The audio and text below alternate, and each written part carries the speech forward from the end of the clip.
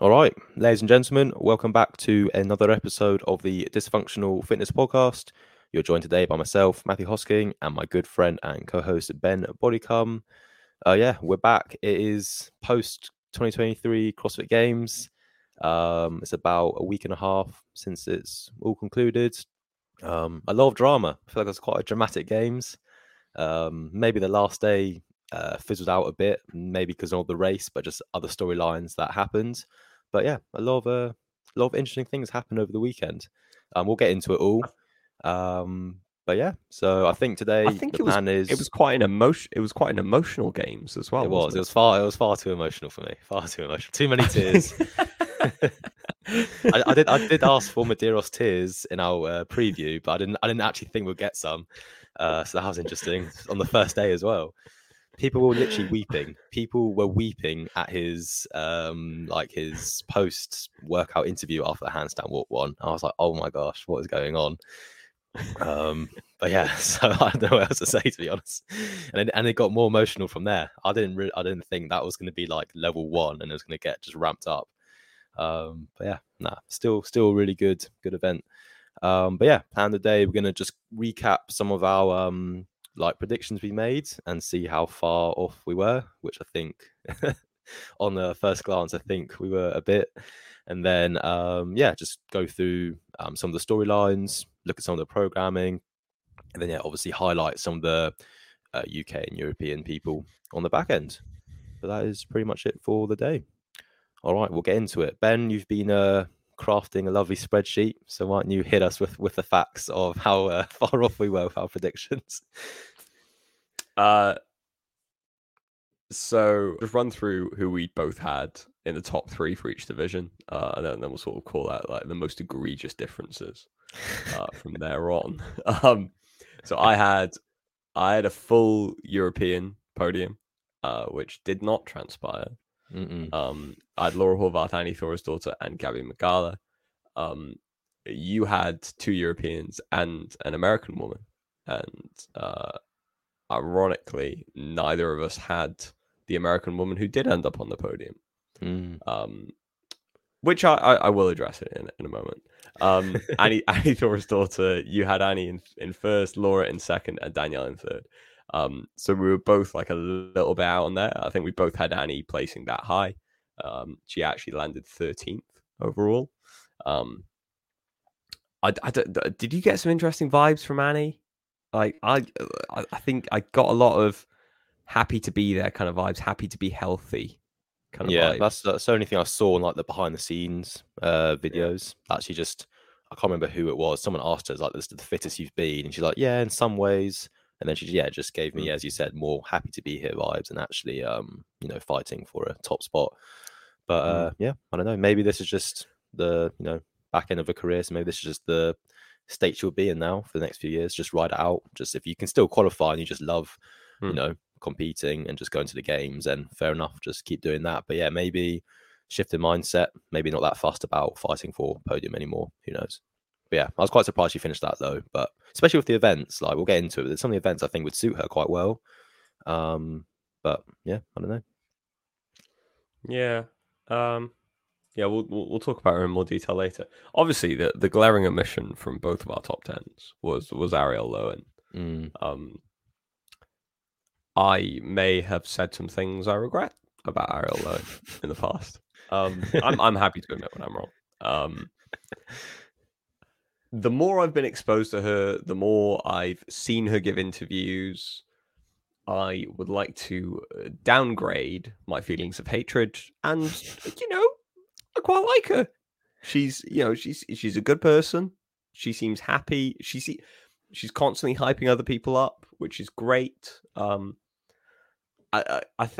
having done some deep psychoanalysis of myself, which doesn't come easily. Let's be honest. I've come to the realization that it was just pure jealousy. I mean, she said herself when she rocked it to the Granite Games and beat Mal, taking that first place spot, she just wanted to turn up for a name placard, and I was like, well, that's great for you, isn't it? You can turn up, you can just do quarterfinals, just do your class at the gym, which is what she said. She just did the class programming at her gym.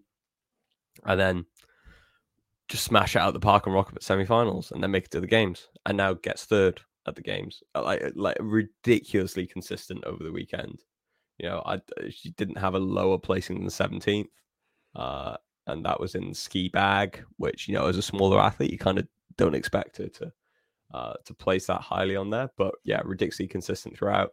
No event wins, which I think she said in an interview afterwards that she was a little bit concerned by. But yeah, really interesting platform for her to set on. I don't know whether she's just sort of capitalized on the fact that there was a lot of toing and froing on the women's side, leaderboard wise. But I think she's solidified her position, and I'm expecting her to constantly. She's already, I know, like people call her the female Scott Panchik, but I think she's already surpassed Scott Panchik by actually podiuming at the games, which is all credit to her. Yeah, no, as you said, like really consistent. She had a second, a fourth, and I think 3 thirds, and like just with some other. Yeah, so it's pretty solid. Yeah, I think I had her in 12th in my back end of my list.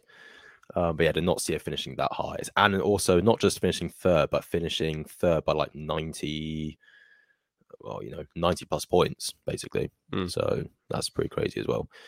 But yeah, right, go on then. Who else did we get so wrong? The other big difference is my biggest one. I had Emma McQuaid in 9th. I mean, technically it was a medical withdrawal. So had she been healthy, who knows? But yeah, obviously disappointing to see her pull out.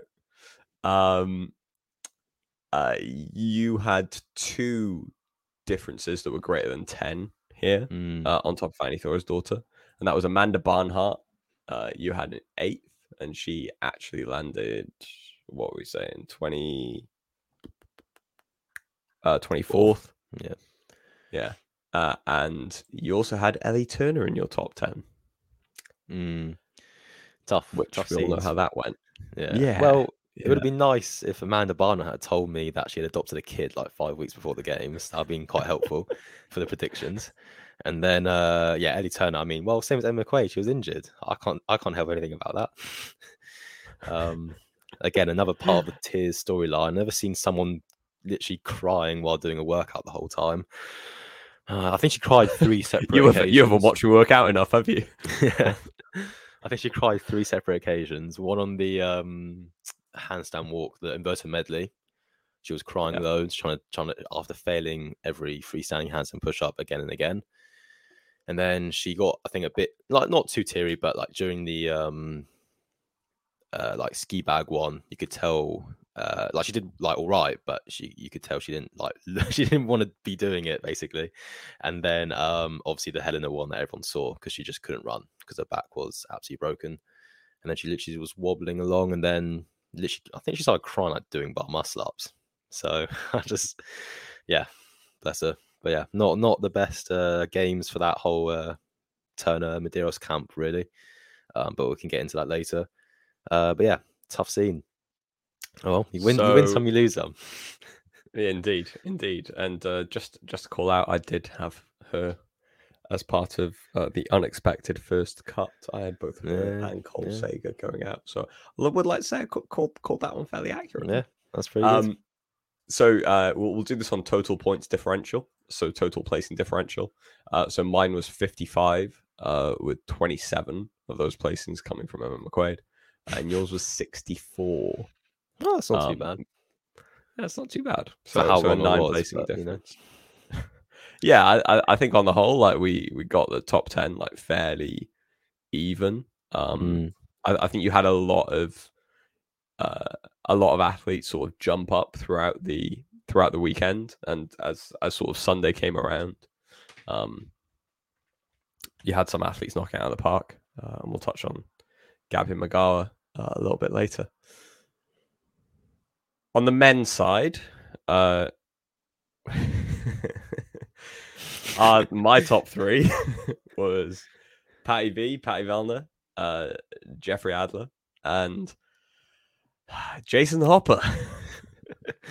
Oh dear. Let's talk about the elephant in the room. What the hell happened to Jason Hopper? I have no idea what happened to him at all. I mean, what can you even say? Like, no one knows what happened to him. No one. Yeah, I was just shocked. He even looked like he didn't even look like there was a difference between like looking at Medeiros in the events he did badly. He looked like he was unwell or unfit, but like Hopper was just slow. He was just slow compared to everyone else. I didn't really know what was going on, but he didn't seem like he was not up for it. Yeah, he just I don't know, just struggled. I don't even know what to say. Just I was shocked, absolutely shocked. I mean, he didn't start well, did he? On the No. bike, he didn't do great. So maybe that hit his confidence a bit. But like last year, he had an awful start. He was like 30th or something after day one as well, and then started racking up points, and obviously ended up finishing 7th. Whereas this time he just couldn't bounce back on the second day.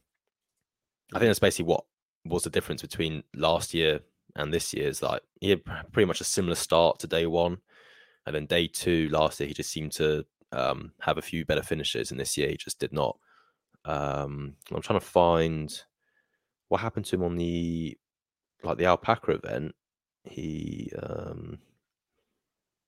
came. Was that Alpaca Redux last year or this year? this year? This year. This year he came 19th. Yeah. So I think back in last year he came at least top 10. Obviously that didn't have the legless rope climbs in. So things like that. Alpaca So obviously came 6th last year. Yeah. So there you go. So that's like just one instance of, a bounce back workout that he could have had, a 6th to a 19th is a big difference. And he only missed out on the cut by like 2 points or something. So like, for example, if that happens, he's in the cut, he then has a lifting event, he maybe does well in the lifting event, and then he might even squeak his way all the way to Sunday.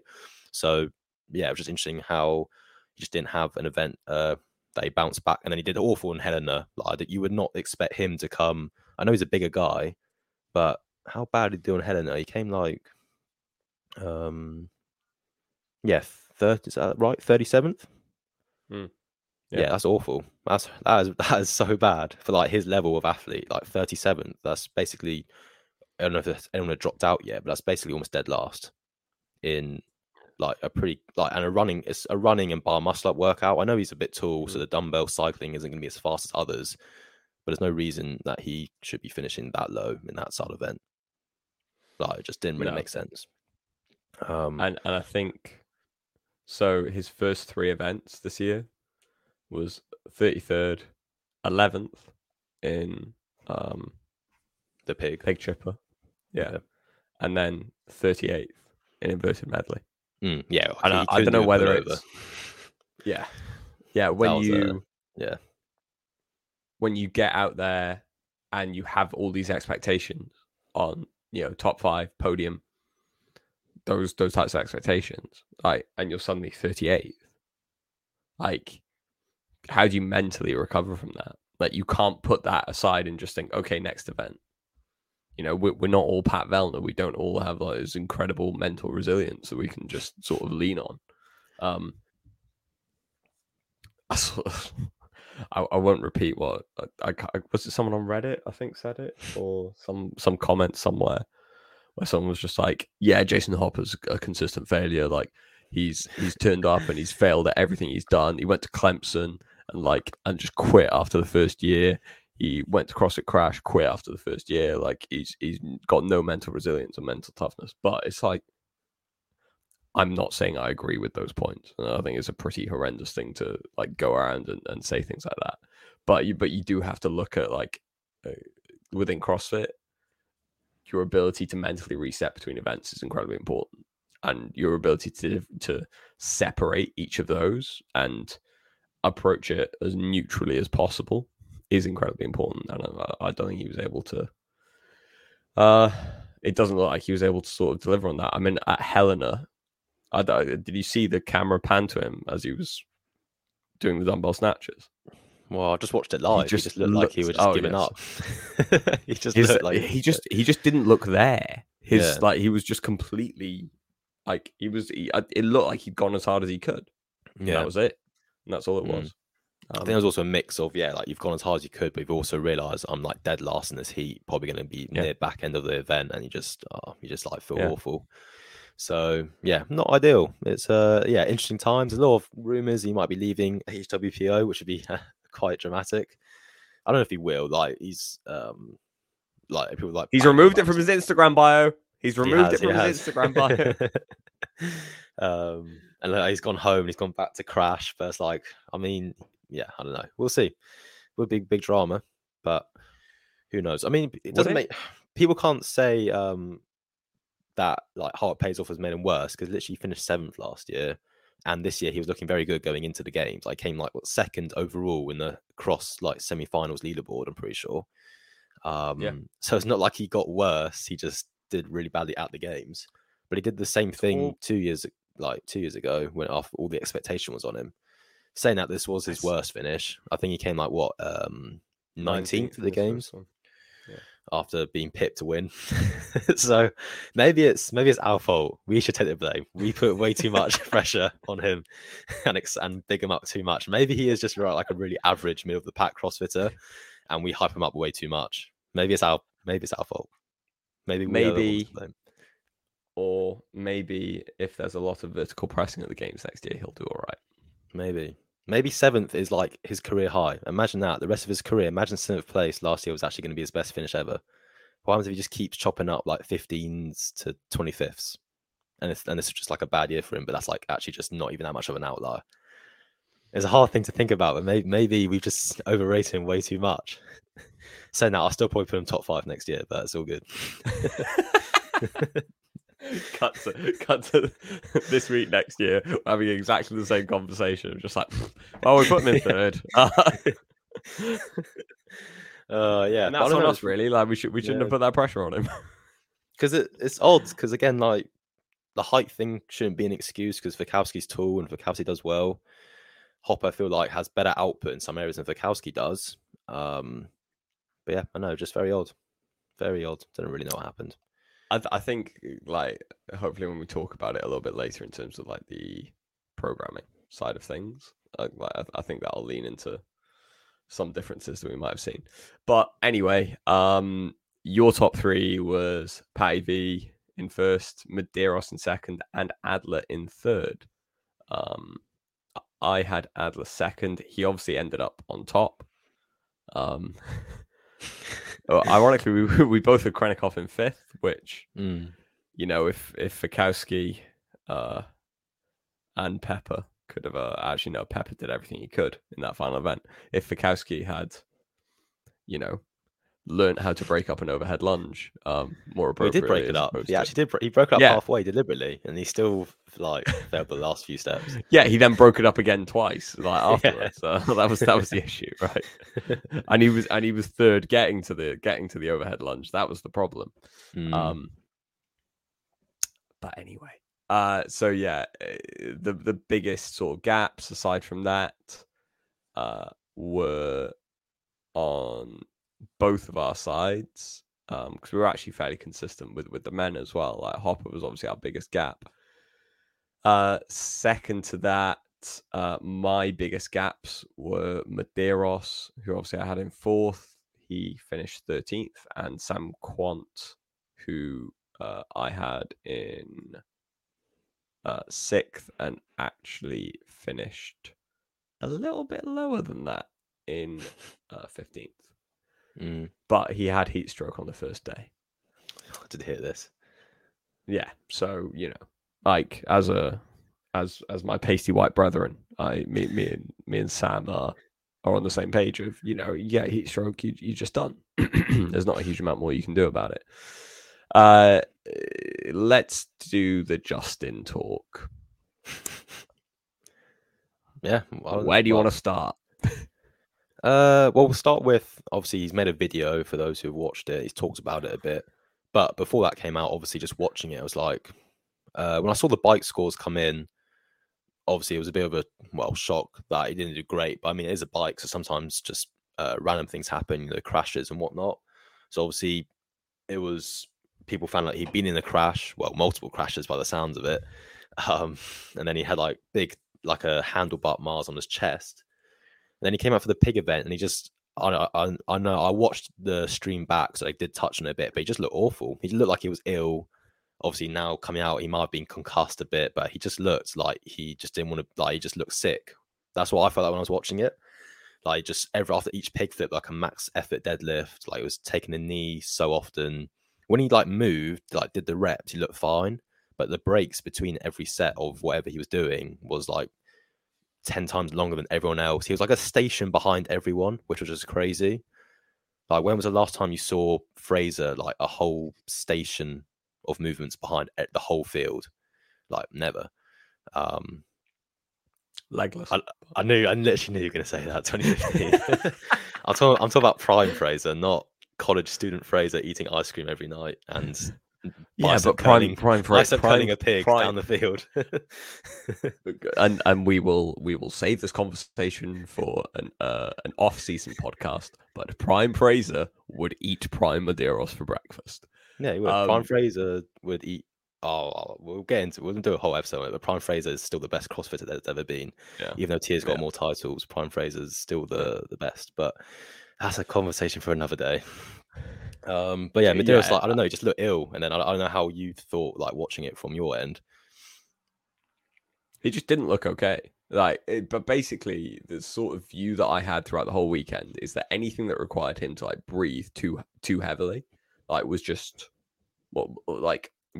too much. So I kind of assumed that he damaged a rib or had like some sort of bruising on his lung from this. Like the concussion, now that we look back on it, also makes sense a little bit. And you kind of have to ask the questions of like, I don't want to get into a whole concussion protocol thing, but like obviously like coming from a rugby background is something I'm quite familiar with. Like you should be checking people for concussion if they land on their face or coming off a bike. Probably an idea. Shout out to Lazar for opening up the podium for the other guys. It's much appreciated. Great work. Well, it's funny. So like Lazar was blaming Medeiros, but there's a lot of talk that's like things like Mertens was saying. It's interesting how all these bike crashes involved Lazar. Basically, there's other people who got in accidents, and only Lazar was the one constant in all of them. It's like Lazar might need to take a look at himself. But yeah, I mean, I think part of the reason about that whole concussion thing and doing checks, the games have shown, especially at semis, which is very odd. So basically at semis, they show they're very strict about if you look injured and you're not performing the work, you're getting booted. So like, shout out Alexander Caron doing attempting his muscle ups, but got kicked out. So this at the games, it's very interesting. So you had obviously Justin Marv being concussed or carrying some injury, but he's not going to say it in case he gets kicked out. And then obviously later on the weekend with Roman and his broken foot. I'm sorry, but at semis, you're getting kicked out. So they just changed the rules at the games, but that's just CrossFit for you. They just don't have a set of rules. They just make it up as they go along. But that's a different story for a different day as well. But yeah, I don't know. And then he had like Medeiros had like a good run, like on obviously came second on the inverted medley, came seventh on alpaca, came third on ski bag. You're like, oh, he's actually making a charge. Like, you never know. He could do, like, I think the podium automatically was almost out of reach, just the way Roman had started and the way he had started the competition. It's like, oh, that's why I think the whole Thursday night post workout tears, because he like really accepted, I think he's just not going to win this year already. But maybe like a podium was still on the cards. So on that run of like second, seventh, third, you're like, oh, he actually might do it. And then he took a 30th again in Helena, which similar to Hopper, there's no reason he shouldn't be taking like a top 10. Like that's like something you look at Medeiros, like that's just running and bar muscle ups, and he's very good at that stuff. So I don't know, it's really random. And then after that, he just took very middle of the pack finishes. That I mean, he was about, obviously he never wins events, but usually he's coming top fives in a lot of things. Whereas this was like just a little step back of that and just taking lots of, mid-teens to tenths, which is just not quite like him, but still very consistent. So maybe there just was something wrong with him throughout the week. But yeah. And then he had a really good Sunday. Yeah, he did. 9th, 3rd. Yeah. So yeah, just a weird batch of, I mean, and those who have watched the video they put out was basically saying he was a bit injured leading into the games. Everyone's injured, man. Everyone's injured. I don't think you can lean on that as an excuse. Like everyone's carrying a knock, everyone's carrying something. nobody's able to train. If his last 2 years have just been, oh well, I was able to train pain free with no limitations, with no issues, and this is his first year that he's had to, do something. He's faced a little bit of adversity, and this is what the outcome is. Then it's similar to I think what I said post semifinals, where if he's such an execution athlete and something goes wrong and he doesn't execute perfectly and it goes poorly and he just doesn't have the ability to sort of recover from that and has to blame other people, then that doesn't bode well for his ability to perform. Like you have to be able to, exactly as what we said with Hopper, like you have to be able to take the poor events and turn them into something positive. Yeah. No, it's weird. I think maybe because he touched on the video how he was arguably in the best shape he's ever been in around quarters time, because he obviously won quarters and won 2 of the workouts, which, as he said, like that just never happens, especially on a global field. Like he doesn't win events, he just does very consistent. To win 2 of the 5 quarterfinals tests and win worldwide is like, right, he's like feeling the best I've ever been. So maybe that affected him mentally when he did get maybe a bit injured leading into the games. He's like, oh no, like I was feeling so good this year. But then obviously semis went badly as well. Like obviously came 6th or 5th, whatever. But so I know, just a lot of odd things going on. Who knows what happened? But yeah, just very, very surprising. I think a lot of people thought he would just bounce back from like the disappointment at semis, but I don't know. Maybe he, I don't know. Maybe his injury is quite bad, but as you said, people always carrying like niggles. I mean, Fraser supposedly won the games with no knee on the most squat heavy games there ever was. So, I mean, take that for what you want. So yeah. But yeah, very, very surprising. So, right, who else? Yeah, in terms of, let me get back to it. Well, obviously, we should say we slept on Roman. Like we both gave him 5th, and realistically, I'm never going to make that mistake again. After watching this games, I'm like, he's actually built for the games. It doesn't matter what he does in any competition, because in the games, especially like this year's programming, it's just a lot of moving, heavy weights over distances, and just like a bit of machine. Like that's all he's built for, and he's actually freakishly good. His muscle ups have gotten so much better. But I think we also I didn't think it was. I didn't think that a bit as well. We were going to see, but yeah, clearly but they did say at Rogue, pull it out, and obviously, you go. Oh, he's gone.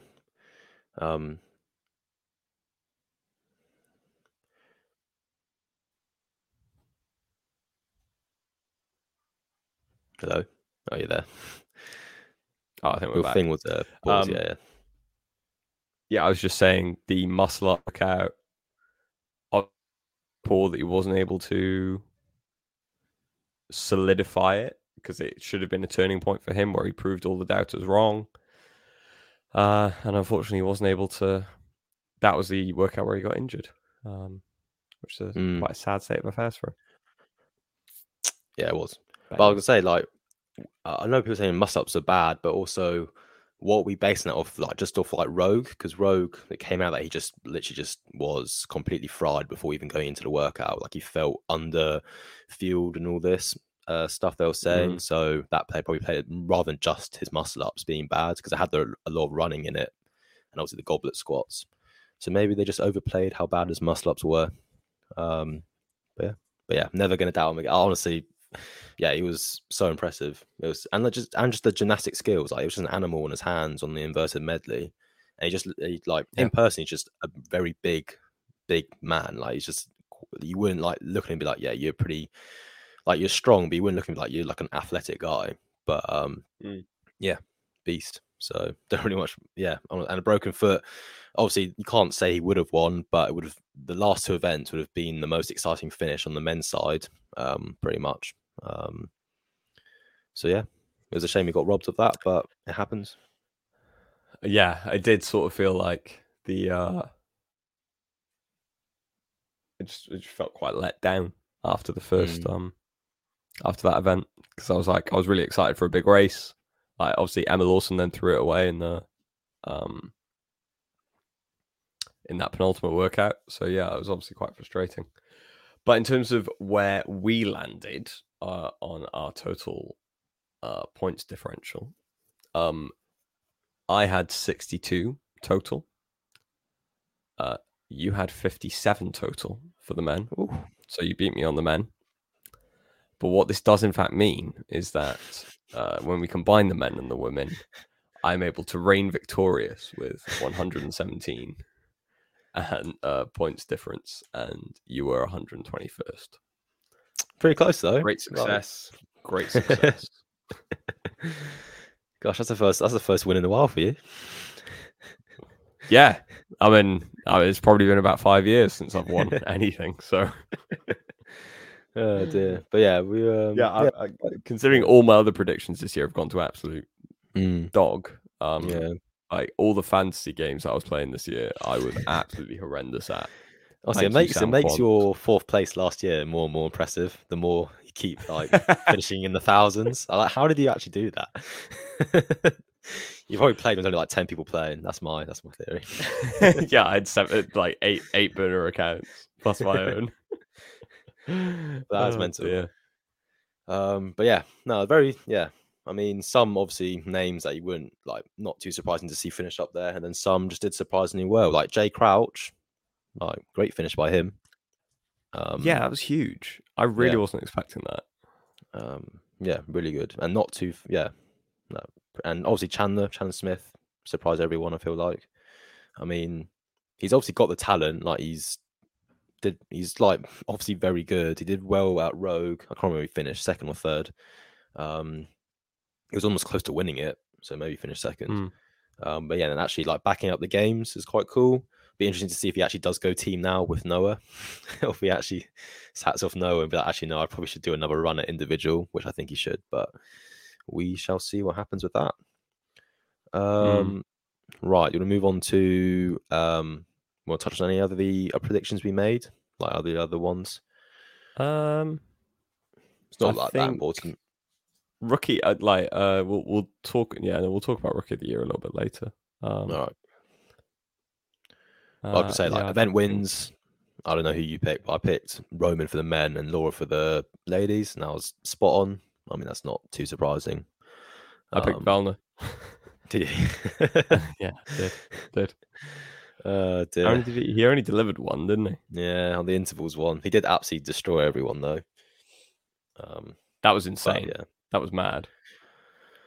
Oh, Vilna. I mean, we could talk about that if you want. That was just heartbreaking. I will get into it, but with the events that were programmed, Medeiros finished outside the top 10, Roman breaking his foot, Ricky Garrard not even there, and and he still comes second. Like, what else can you do to help this man win? There was no swim. Like, I don't know what else you can actually add. Like, it's just, I don't think it's ever going to happen. I think this was his final good. I thought his final good chance was 2 years ago, the first year Medeiros won. But now after this year and just everything that happened, is like, what more can you do to help him, like set him up for success? Like, what else can you actually do? So I will read out the maths that I did on the 8th of August when I was fully in my Velna depression, fully convinced that he was never going to win the game. So Alpaca Redux, because that's so we obviously had the 27th on the bike. I think he's now said, right, I basically should have gone with the pack that was ahead of me and stuck with them and pushed hard to stay with them. And he said like that was a pack that had Fikowski and Chandler in it. So, you can potentially make like Chandler finished 17th at the end, and that's like a couple of extra points if he'd been able to stick with that pack. Then gets 6th place on Pig Chipper, 6th place on Inverted Medley. Does pretty well on both of those. I think Inverted Medley, he messed up a little bit coming off the pullovers. All right. Coming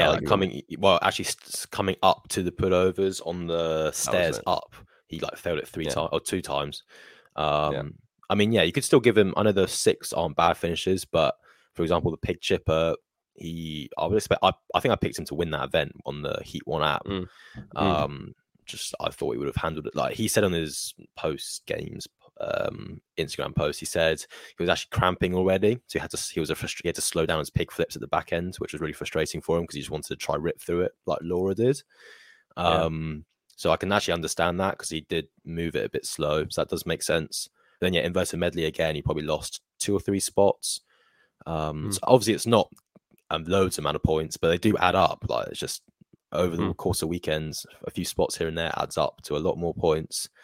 And then yeah, like the alpaca, well, we're not happy there. Just that one, the last 2 hand over hand descents on the last climb was basically just that's just when I knew. I was like, oh, you're done. That's once again another title chance slips away.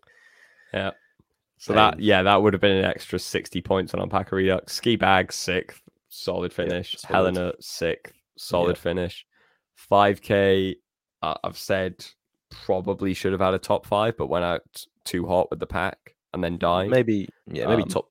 Yeah. Let's be generous. Let's be the Pat Velner fan club we all want to be. Intervals absolutely destroyed.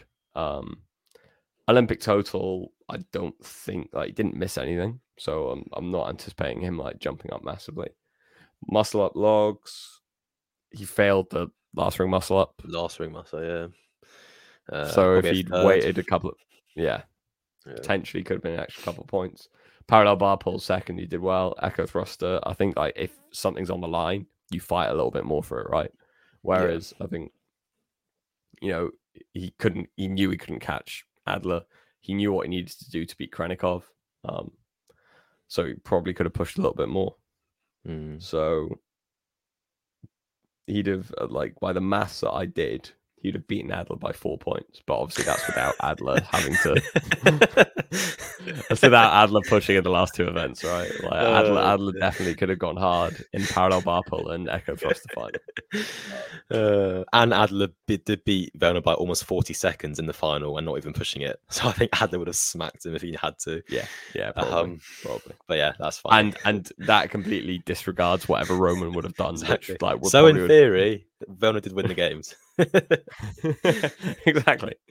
I genuinely think there's a possibility that Krenikov could have got 200 points and landed on 1001 points, which would have been insane.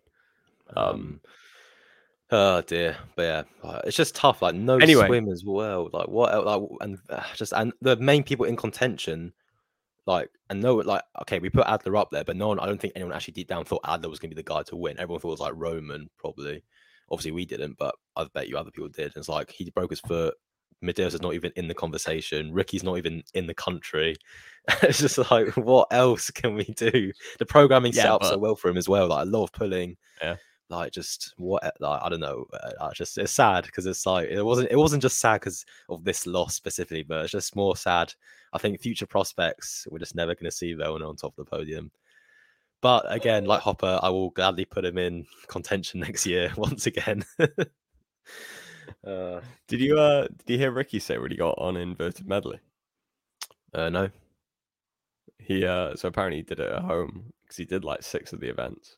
And he says he got 330, which would have put him in first. Fair enough. But that guy says a lot of things. But yeah, fair enough. But that'll be something interesting. He reckons he thinks he'd have won the games this year, which is very easy to say. Yeah, as we just did it about Pat Velner. Yeah, exactly. No, he'll be up there. Especially these events. To be fair, he would have been easily top 5, probably top 3. Yeah, but who knows? As you said, well, it'll be interesting to see. Maybe the future really is just going to be Jeff, Roman, and Ricky, which will be, not a bad thing. 3 very different characters. And if it is quite close every year, at least it's quite exciting. But yeah, we shall see. Right, what do you want to talk about? Do you want to do just general programming overview of what the events were like? Thoughts on that? Yeah, we'll start there and then we'll dive into sort of some individual athlete performances from the European and British side, I think. Yep. Cool. All right. Well, obviously, event 1, we had Ride, which was the 40-minute AMRAP, but not really an AMRAP because it was 40 minutes. And then wherever you got cut off, then you still had to ride to the end of the lap. So it's 40 plus a bit. pretty standard CrossFitty, just monostructural test.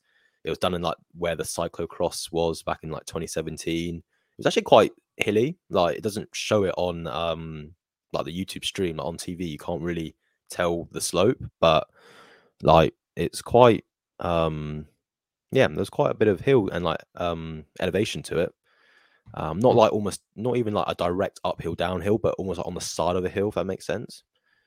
Okay. So it was quite interesting. I mean, it's not a bad test. Like over a whole week of workouts, it probably fits in fine. But I don't know. But I just think it's a bit boring. But I don't know what you think about it. I think that it relies too much on cycling skill as opposed to any capacity. So I think it's, had you given people, and I appreciate like it is completely different, but had you given people like a 40-minute C2, it's completely different, right? Like it's and so that skill element I think is probably the same for a swim in terms of like how different it is for individual athletes. So I think that's my sort of major bone to pick with it. And I think we should definitely, like, I know Glassman's saying fitness in 100 words, regularly learn and play new sports, but I think given the broad amount of tests you're having, to be able to expect people to be able to do that when they don't necessarily have a background in it, I think you're always going to be biased towards people who do have a background in it, and that goes across the board. But I don't know how well it sits with me. I don't think the test itself was a good enough test because it was just done. Correct me if I'm wrong. It was the time that you finished your last lap, complete lap. Is that right? Yeah. Well, there was like a cutoff. There was like a line that if you got through the lap, basically, if you got through the lap in the 40 minutes, you got to then finish another lap. But if you were cut like before the time, then obviously you were done. So it's just first person to the cutoff. So that makes sense. Like at the 40-minute mark, if you were into the next lap, you could finish that lap and race, and that'll be like your placement. And if you were before the 40-minute time coming into the end of the lap, it'll just be where you crossed over the line. I think that's pretty much what it was. But yeah, I agree with you. Like the bike element in terms of like, and like just mechanical failure on a bike and the crashing. I know it's racing, but it does affect, like, it's not, can't say it's not fitness, but it can like impact the leaderboard. Like if someone just gets an unfortunate bike chain break or something, does that prove they're less fit than someone else? Not really. They just got unlucky with the bike. So I don't know. It's exciting in one sense, but imagine if it was like flips, because it starts early at the weekend as well. That not many people think about it, but if like it was like on day 4, the first event or something, and then you had like, let's say, Roman and Adler up at the top, and then for some reason, not even like a bad reason, Roman's chain just popped off, not even his fault, and he came like 30th or 20th. He'd be like, well, that's literally ruined the whole competition, not due to his fitness, but due to like a mechanical failure. And it's just like, it would just ruin the competition. So I don't know. It's not like bad somebody ruining the competition for somebody else by cycling into them. Yeah. Yeah, exactly. Well, there you go. But I don't know. It's a tough line because obviously you still want to do some athletic things. And I don't know, it just looks a bit silly, but it's just a bit boring to watch. I feel like the 5K was fun to watch, but for some reason the bike just seemed boring to watch. I can't really put my finger on why there's a difference in that, because it's almost the same thing. But yeah, I think it's because you don't know what the end point is, right? Whereas with the 5K, you know it's 3 laps. Well, the 4.5K. Maybe, you know it's maybe, 3 laps. Make you relate to the run a bit more. Like, who of us trains a 40-minute bike ride that often, whereas everyone can know what a 5K is or what it feels like, and it's probably done it in the CrossFit space. So maybe that also just relate to a bit more. But yeah, as a monostructural test, it's not like that bad. But yeah, it's just meh, I feel like, and it's just such a meh way to start. I always feel like the games, a lot of the time, is like the actual game starts on the second event. The first event, even if it's like a swim or something, it's just so bleh. Like, I think the most exciting first event they've actually done in a while was the 2019, the first cut, the 4 rounds of the 400-meter run, 3 legless, and the 7 snatches. which is like a proper workout Yeah. just to start the event. Obviously, there was things like running on the line as well with the cuts like straight away. But I think that's like actually a good CrossFit event just to kick off the whole competition. But yeah, anyway, pig chipper, moving on, event 2. Hopefully we don't take this long on each one, but what are your thoughts on this one? Good test. Pig gets in there, so Rogue can potentially sell some more of them. Good gymnastics test as well. Like you had different separators for different people. Like I think Laura coming back and like just getting to the pig and just getting to work was like one of the most like, okay, Laura is here to burn stuff down. Right, that was a really a defining moment for the weekend, I think. Similar with Kranikov coming through and pushing through as well. I think I liked it as a test. You know, it's a little bit of weightlifting, a little bit of gymnastics, a little bit of it's a good, strong CrossFit test. Don't really see an issue with it. Yeah, no, I really liked it. Good event. The pig, it'd be interesting if they can use the pig in a different way. They literally just flip it down the field and then flip it back. Like in terms of like the last time they used it was the same thing. They just, before the capital, it was just do whatever it was. I can't remember how many flips it was, 15, 20 flips or something. Something like that, yeah. And then the year before that, it was 10 flips down, do some stuff, come back, 10 flips, end. Whereas maybe they could do it, implement it into rounds. Like I feel like but it doesn't really work as well on that turf field. The workouts don't really lend itself to that. No, but who knows? Wherever they move, it might do in the future. But yeah, a good CrossFit test.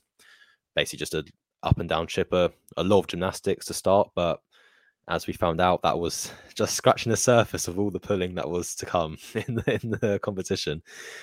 Just a nice primer for the lats and the grip. But yeah, I really like it. It's just like a good. I do like those workouts where something you could see at semis, or it's just a jazzed up classic CrossFit workout.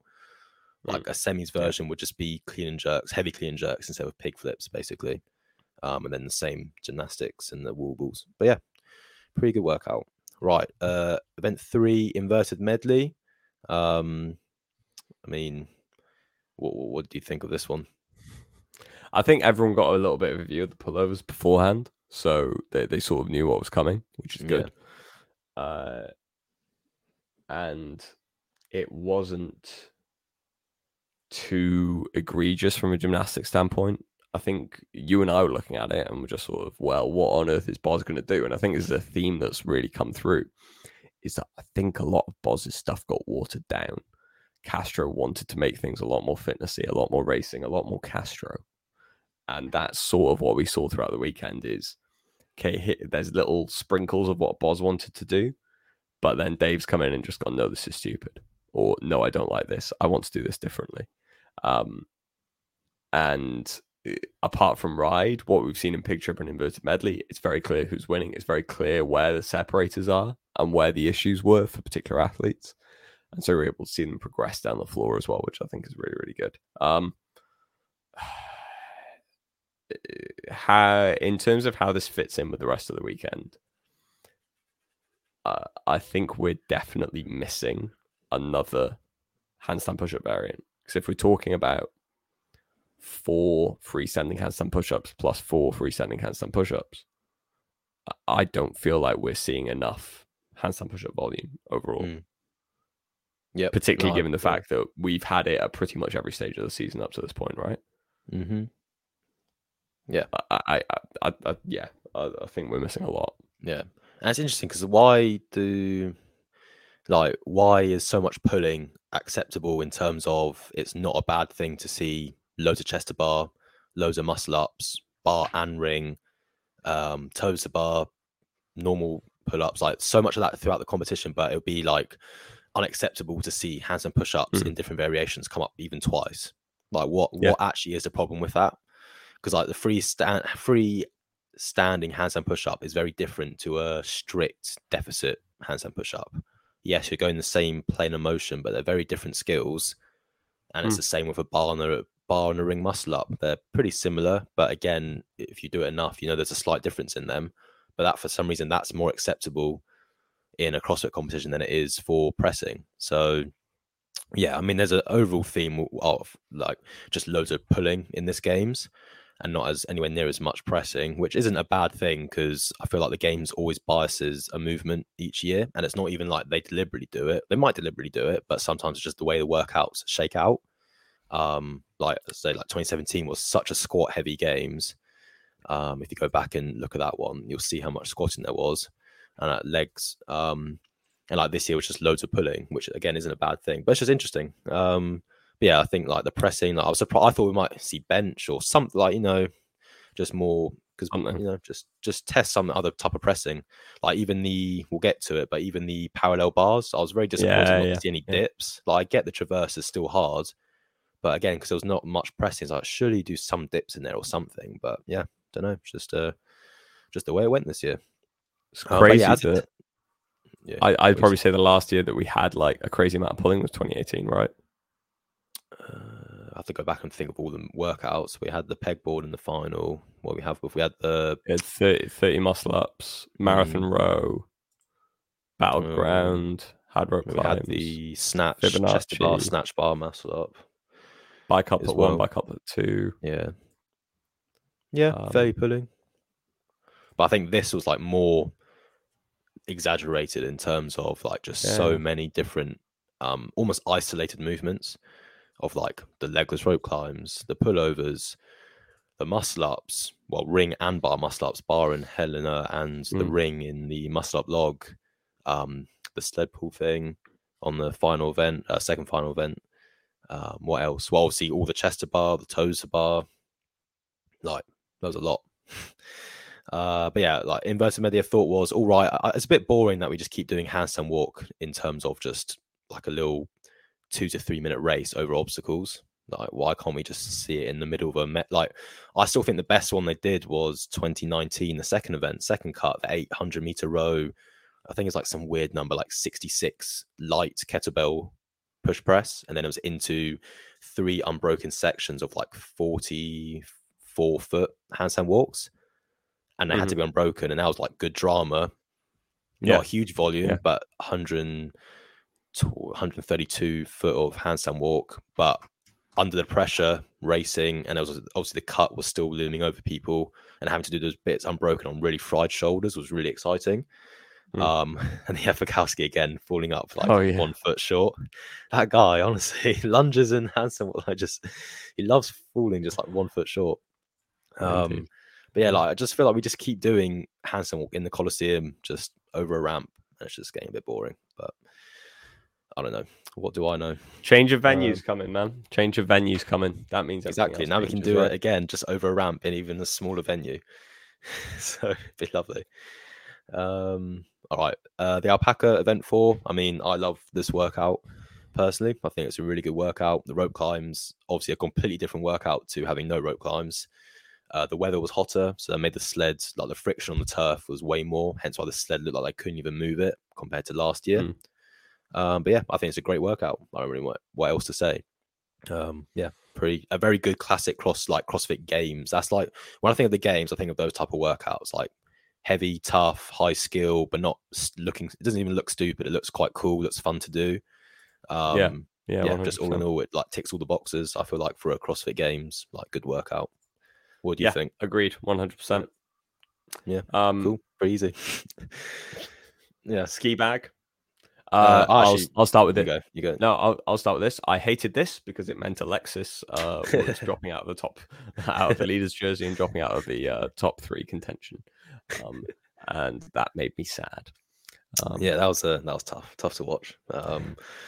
But again, I actually love this workout. At first, I thought, what is this? And then other than the weights of the bag were released, I was like, okay, that makes more sense. I felt the ski was a bit irrelevant in terms of like 50 cal ski when it's literally just a squat. Who can just squat with the sandbag well? Like literally, they could have just done 50 for time, and you would have probably got similar results across the field. But that's like that is Bars programming though, isn't it? It's just putting a machine in just for no real reason. Yeah. Right, maybe like that's all it really does. Is it? He puts a machine in. We saw it in semis. The machine doesn't really do anything. It doesn't add to the workout. It doesn't take anything away from the workout. It's just there. It would have added to the workout if the bag was lighter and there's a few more calories on the ski.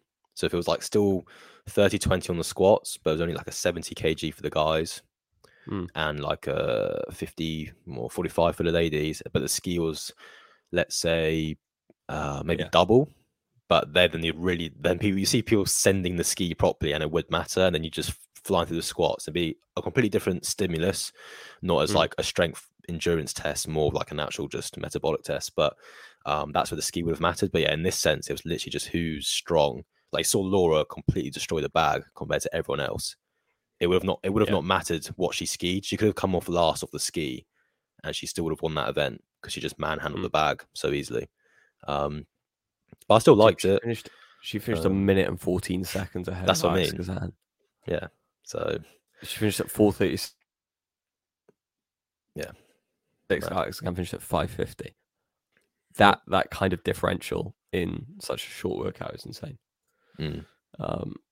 But yeah, no, it was in all seriousness, it was a good workout. It was enjoyable. I think watching people, I think it was a little bit too heavy for the women, considering that only 5 finished it. Or maybe you should pull the ski cals back a little bit. I don't know. But yeah, it was a tough workout for some people because they clearly just weren't used to sandbag squats at all. Well, I would think though, it'd be savage. Like, just think about doing the alpaca in the morning and then come to do that like 2 hours later. That's a tough back-to-back event. Like, you've just been out in the heat for 15 plus minutes because like just doing heavy, kettlebell clean and jerks and legless rope climbs and pushing the sled, and that's like full leg on the push of the sled. It was heavy, and then you have to come back in. You've got to pull a bit, getting the bag to your shoulder, and then squat with that weight, and it's not lightweight. So savage back-to-back tests. And I think the thing is, like, we haven't seen a barbell yet, but we've seen heavy odd object in the pig. We've seen heavy kettlebells in a heavy-ish sled. Well, a very heavy sled on alpaca. Yeah. And then a heavy bag on ski bag. Yeah. So, and this is where I think we've definitely seen the sort of difference in the style of programming. Like, you didn't see barbell guys doing well in these. Like, if we look at Jake Douglas, who is known as like one of the stronger guys in the field with a barbell, he just wasn't able to, like, ski bag was the one where he performed best, but he wasn't able to mix it up with alpaca redux and pig chipper, where you probably would have expected him to, if they were barbells instead, he probably would have done a little bit better. Maybe. I mean, they were still quite gymnastic stents, those first two. Yeah. But yeah, I know what you mean. But yeah, again, I like that people saying there wasn't enough barbell. I'm like, but why do you want to see a barbell all the time? It's boring. And like, these are cool and they're heavy. They're still very like strength, like strong strength elements in there. It's just in a different way. And again, that's like, to me, what like a CrossFit Games should be like actually using your strength to move objects around rather than just throw a barbell around all the time. Agreed. I quite liked it. Cool. Event 6 to cap off day 2 was Helena. I don't know what you thought. I thought when it was first announced, the dumbbell weight was way too light. I think on reflection it was fine, but still, I just thought, like, for the elite guys and the girls, like, that dumbbell's going to get manhandled and it's going to be cut. And they're talking about dodgy, reps for kettlebell swings. Like, there could be very easy dodgy reps trying to move a dumbbell this light, which I feel like there was a few people who probably got away with some obvious no reps, but that just happens. But I mean, I like the 400-meter run, like the bar muscle ups. If you want to put a barbell in, you could put a light barbell in here. Light hang snatches with a barbell would have been, I think, quite cool. But I think I would have preferred it, because otherwise we don't get dumbbells throughout the rest of the weekend, do we? No. I'd have preferred it if because I think going 30, 22.5 for the male female, so like going up to the traditional next one from a CrossFit standpoint you'd have lost the stimulus a little bit. Whereas I think if you could have gone something like 25, 26, and then like 17.5 or 18 or something similar to that. I'd have liked to have seen that, where it's something a little bit different, because we know these guys have the capacity to do this, to go unbroken on it, and to push the pace on it. But doing a dumbbell that they're not necessarily used to, I think would have added an interesting element here. But I agree. not like a positive. 60-pound dumbbell that like probably no one ever uses for the guys. Exactly. Yeah. And then like a 40-pound dumbbell for the ladies that they never use. Yeah. I didn't think that as well. But yeah, I think I'd say like a barbell would have been interesting, like hang snatches. You could have kept the weight light. You could have literally just made it Randy weight. You could have just made it 75 pounds for the guys, which is like 30 kg basically, or 34 kg or whatever it is. And then like whatever that be, 20-ish, 25 kg for ladies, which would have been, and because it's high rep still, but I've been like, we've played into the idea of it's still very gassy, you're still hinging, and it'd be a bit more grippy because both hands are on the barbell. So I don't know if that would have been a way to get a barbell in, but yeah, it was still I mean, it was a good race. Obviously, like obviously look, in person was very cool with them running out, and then when they run in, they got big applause, and it was quite a good one for like a show. So that fits in quite well for the show side of things, not just a pure, from the fitness side of things. But yeah, I thought it was pretty good.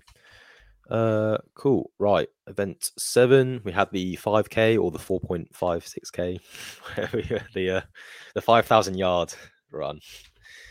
I mean, I think it's fine for, I thought it was quite good. People were saying there was so much running in this competition. There's like literally one run and then like some 400-meter laps. We've seen so much running in other events before.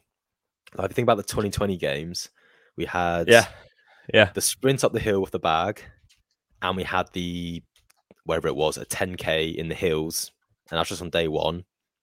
Then we had Happy Star, which was the 4 or 5 rounds with I think it was 4 rounds with the running up the hill and back with the burpees and the thrusters. And we had Atalanta, which had 2 miles of running in it in a weight vest. Yeah. I didn't hear anyone complain about too much running in that one, but yeah. I mean, it's pretty standard. I thought it was quite cool they did a 5K, but it would be nice if it was actual 5K. When I think coming at 16:30, I was like, "There's no way." Yeah, I think that's the biggest mess up.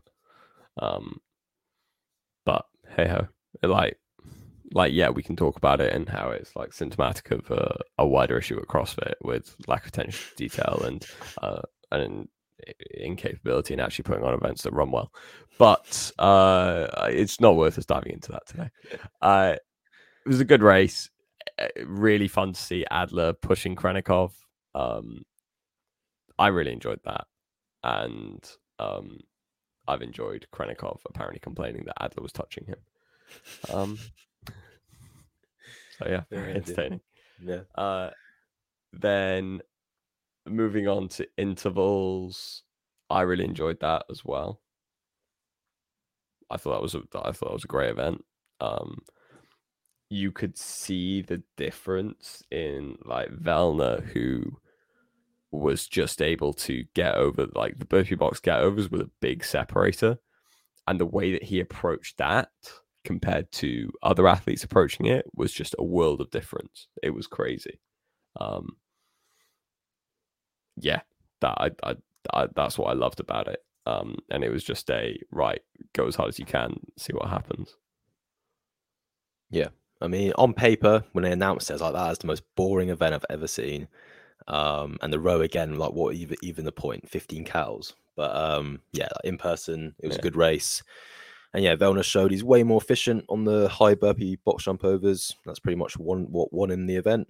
It's pretty cool to see that in person. So yeah, I mean, yeah, you need those type of events in there to like have a well-rounded test. But I think, I don't know, it just looked a bit boring. But still was like a good race, and obviously they're blowing like halfway through when they get in the rest period. A lot of them are like doubled over, just leaning on their little name board area. So obviously you could tell it got to them. It was basically almost like a pure leg test. Obviously had the row in there, but with like the box jumps, the burpee box jumps. It would have been cool if they just chucked in a C2 bike and just make it a pure leg. You can still keep it 15 cows, but just make it pure leggy, which would have been quite savage. We've seen people maybe failing a box jump. I think it's that But risk of seeing people fail a box jump, right? yeah, but But they that's, probably want to avoid. I don't know. That's, well, Game's the game. I don't think they care that much about people failing a box jump if they're letting them go ride a bike and crash into each other. I think that's the least of their Yeah, worries. yeah, very true, very true. Cool. And then we finished off that day with Olympic total. I mean, again, like it's the games, you don't need, but there's always going to be some type of max-ish effort strength test. Obviously, last year we had the sandbag, so this year they went back to a very classic way with the barbell, doing snatch and clean and jerk. I mean, I think it was a good test. I think the only real issue with it that most people had is just give them another lift, just make it a true Olympic total, just give them 3 attempts instead of when it's 2 attempts, you have to go conservative to make sure you get a number. And then the second one, it's either just a bit higher than that to still get a slightly higher number, or you just, if you're feeling really good, you go for a PB. Whereas in a 3 lift, you go with something you're definitely going to hit. Then the middle one, you go with something that's tough, but you probably should hit. And then, the third, you go for the PB, which would have been quite exciting. But I don't really think there's too much to it. I think it was fine as a test. What do you think? Yeah. I think that's the only concern that I have, is just that we're missing out on that. Obviously, it's the only time a barbell's shown up apart from the final. So yeah, it's like it was just frustrating to see people have to play with gamesmanship more than they probably needed to, as opposed to just like a true representation of what they can do. Because you had people, so it's on both sides. 2 of the top 4 in this event wound up getting cut because they could swing for the fences. And yes, they were the athletes that definitely had the capacity to lift heavy. But I think, like they probably could have been a little bit more. The guys at the top end could have lifted a little bit more if they'd been given the opportunity to. And that would have been good. Yeah. But I agree. It was weird that Saturday was, they teased leading up. It was going to be like, the 5K, the gymnastics test, and then the Olympic lifting. But then the gymnastics test ended up being that inverted medley. But when the inverted medley got released and it said it was on the Friday, that obviously got people thinking, well, if that's not the gymnastics test, what's the gymnastics test going to involve? But then that just never even happens. Like materialized. So, so either the inverted medley was the gymnastics test. And I think there's like talk behind the scenes that it was meant to be on Saturday and they moved it because they wanted to put the intervals in for the TV window for ESPN. So maybe that's the reason they did it. But yeah, I don't know. That was a bit underwhelming, that whole Venn diagram thing. I thought could have been way better. Like you did the 3 single modality tests and maybe then do like a CrossFit test at the end of the day. Because then like in person. Are you saying that CrossFit didn't communicate something effectively, and as a result, we were all left significantly underwhelmed? You don't even need to say that. That's just synonymous with CrossFit. But yeah, and also still looking for a director of marketing, guys. CrossFit still looking for a director of marketing. I don't know how it felt watching it back home, but I also feel years. like ending on the Olympic total was quite like a dead end to the day. Like it was like obviously a bit hype in the event, but then I was like, I feel like we're just missing like just a nice cap to the day, like just a nice, maybe like a shorter event, like a 5-minute-ish classic CrossFit burner, but we just didn't really get anything like that. So I don't know, I just feel like Fran. You wanted Fran, didn't you? Yeah, we could have done something like that. I think more something pulling. Classic. Is that what you wanted? You wanted more pulling. Yeah, to be fair, we hadn't done enough till then. I was like, gosh, if only had some more pull-ups to really test their capacity. To be fair, like sticking like a sort of games Diane in there would have been quite good. Yeah, right? Well, maybe pressing, because we didn't do loads of squatting. Obviously, did thrusters at the ends, but I think maybe some front squats with some pressing. Yeah. Some deficit handstand push-ups, front squats. I don't know, something like that. What was that regional event? From which year? 2016, maybe 2015. Where it was the deficit handstand push-up, front squat, and bar-facing burpee. I think the front squats were at like 90-something kilos. I do not remember. Steve Fawcett won it. Oh, yes, definitely before my time. I do not remember that event. But that, like something like that would have been pretty good. But Yeah, anyway, I feel like some heavy. I mean, they had the squatting already with the bag, so maybe not squatting, but just something, some other movement. And then thing is, what we never see also. I mean, it'd probably be a bit boring in terms of show in a coliseum because you just be on a machine. But like you don't yeah, see much monostructural with gymnastics. no, So you could have done like, no. I don't know. Again, what machine? Unless Rogue made a new machine. Like we've got this crazy new machine. Maybe they put on the Versa Climber. We're doing Versa Climber and deficit strict hands and push-ups. Let's go. But yeah, I just feel like it would be. I feel just Saturday just needed like a cool sprint event or something to finish off. Like I know Yeah, they usually do it quite often. Like 2016, they had, I think it was called 100, even though it was like just 100% yeah. or something. It's like the box jump, sandbag, D-ball cleans. Mm, 2017, they had quite a controversial event. They had that the assault banger. 2018, they had bicouplet 1 and 2, where fans could pick yeah. which order they do it in. 2019, we finished on the heavy clean, but that was like done in a way more dramatic way, and like there was a lot Mm, more running on the line. That was quite cool. Obviously, 2020 was the COVID Games. 2021, we had the sandbag event, which was it? No, 2021 was not the sandbag event. It was, what was Saturday night? 2021, probably heavy lifting. Just the snatch. And then obviously yeah, last year we had the sandbag. But yeah, sometimes I feel like well, just the way it worked this year, just with a 5K, and then the intervals, and then just the lift, could have done with something more on the end. But it is what it is. And then the final day. I found the workout. Sorry, Oh just yeah, go for it. Go for it. it was event 4 from regionals in 2014. So before Hosking was even a glimmer in his parents' eye. It was 21:15, 9:63 strict handstand push-ups, front squats, and burpees. I think the handstand push-ups were to a deficit. Yeah, it was pretty horrendous. But I think something like a play on that would have been quite interesting. That's pretty cool. Hmm. Nice. Cool. And then final day we had muscle up Muscle up. logs. Yeah. What did you think of this one?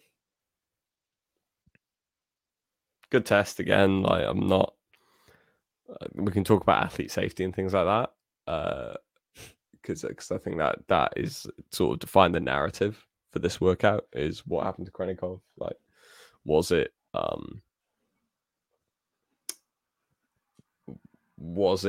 something that CrossFit did, or was it his inability to do things properly on that workout? Yeah, it's no one's fault. It just happens. It's just sport. I don't think there's that Yeah, much of a story to it. People are like, no, CrossFit's fault for not giving them direct lanes to put their bags in. It's Roman's fault because should be more careful going over logs. Like, yeah, I understand both of his points, but it's just racing. It just happens. That's just sport thing. Like, it's just unlucky. If he misses it by 2 inches, he's fine. And so I don't know. That's just the way it goes sometimes. But it did suck that it happened. But what can you do? But the workout itself. Good workout though. Yeah. Good workout. Again, I think both of us was quite surprised. Not surprised, but I don't think we thought the bag would matter as much as it did. I think we both thought when it first came out, we're like, oh, Emma Lawson's going to extend her lead. Like, she's always beaten Laura in ring muscle workouts. It's like, oh, this is where Roman falters a bit. And then it just ended up being way more weighted towards the sandbag. Obviously, the muscle ups did matter, but for some, just not as much as the bag. I think this is like disguised. There's a bit of running in there. Obviously, not proper running that you would like traditional running, but moving the bag. Those sections aren't short. Those sections are a good 40, 50 feet from log to log. So you're carrying the bag, 3 of those, chucking it over each one, doing an extra sandbag clean, and it's 5 rounds. So you're doing 3. So you're doing 15 sandbag cleans in there, plus chucking it, plus going over the log, and then when you run back, that's another 150 feet back to the thing. So there's a bit more going on than just on paper muscle ups and chucking a bag over something. So it got a bit more gassy. Sneaky work is what I'd call it. It all creeps up on you, right? Yeah.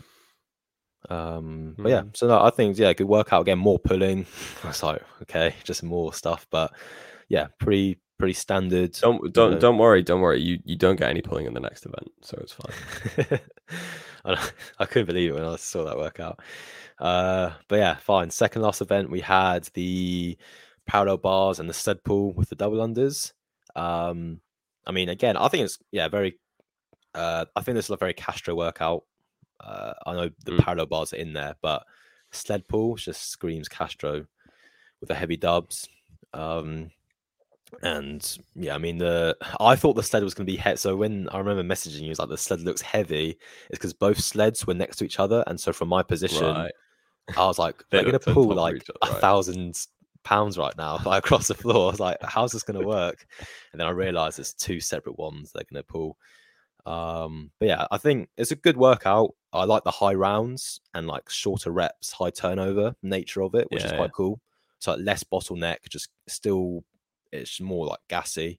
The only thing I wish I had was some dips, maybe even just 8 rounds. I think 10 dips would be too much per round. Even like 6 dips before the start of the traverse each time would be hard enough. Like add up yeah. by the end of the workout, just to get some more Because pressing in there in a different way. But then you argue they did because dips in the event yeah, earlier with the muscle ups. But I don't know. but I think you've like the time domains for the final day, and like in all honesty, time domains for the last 5 workouts. So intervals between like 7 and 8 minutes, muscle up logs 7 and 8 minutes, parallel bar pull 7 and 8 minutes, echo thruster final 7 8 minutes. Like they're all 6 to 8 minutes. Like they're all like an exactly similar time domain. And it's exactly what we're talking about the fact that like post Olympic total, like you're probably missing like a shorter workout because you've gone long twice. With ride being 40 odd minutes and cross country, well, the 5K, sorry, being quite long, pig chip being quite long as well. And I get that as you get closer to the end, like you want to see faster races and you want to see, events where athletes is about movement speed and how fast you can do particular things. And I think that's what we started to get here. But it was pretty much determined just by your ability to execute on the execute efficiently and fast on the parallel bar. So it was a skill more than anything because you weren't hitting that fatigue point. I think if we had dips, you'd have been hitting that fatigue point. But Yeah. one pressing movement is too much. But give me more pulling movements. Yeah. Yeah. Yeah, I mean, it's still like it was quite cool. Again, like I think a lot of these workouts, almost all of them, apart from I think the bike's a bit boring, but all of them like in a vacuum are all like really good workouts. But in the context of the overall competition, it did just get a bit too over the top with the pulling. I couldn't actually believe it. When we saw sleds, I was like, I just couldn't believe it. More pulling, outrageous. But I got when I first saw the sleds, I got excited. Like, they might do the throwback to whatever the pull and push and pull workout. And then I saw because I saw the dip bars. They might just be doing parallel dips and sled pull. And then obviously they didn't. They just did traverse. But the traverse, I mean, still not easy. But yeah, right. Okay, last event, the final. This they could have made the sprint as well. They could have just changed the rep scheme. They could have just done 30 cal bike, 20 thrusters, 100-foot lunge, and just made it like a 3-minute workout. But they didn't. They just made it like that 6 to 7, 8-minute workout. I mean, again, it's a fine workout. Like it's just classic CrossFit-y, bike thrusters. The weight goes up, the reps come down, lunge to the finish. It's not a bad workout, but I think I don't know about you, but it's not getting a bit underwhelming. Just the final like 50-50 chance it involves a lunge to the finish, and it's going to be generally classic CrossFit, and it's just like probably going to have thrusters. It's a bit like, it's always like deflating the last event. You just get jazzed up and then you just see it and it's like, is that really just all it is? But I don't know. This workout confirmed for me that Castro was back and was in charge of everything. Yeah. Particularly at the end where Boz had announced the women's champion and Dave came out and insisted that he announced the men's champion with a little bit more fanfare, a little bit more showmanship. I think the lunge creates like carrying something over the line and moving over the line. I think is a great way to finish. I think they need to find a new way to do it because an overhead lunge just perpetually happening is just getting a little bit dull at this point. And it's getting even more dull watching Fikowski not be able to pace himself correctly for it. But yeah, I liked it as an overall test, though. Yeah, I agree with you. I think it could have been shorter and a little bit sharper. Really impressive to see like Pepper and Quant just like absolutely rip it. Medeiros coming in third as well was really impressive to finish it strong.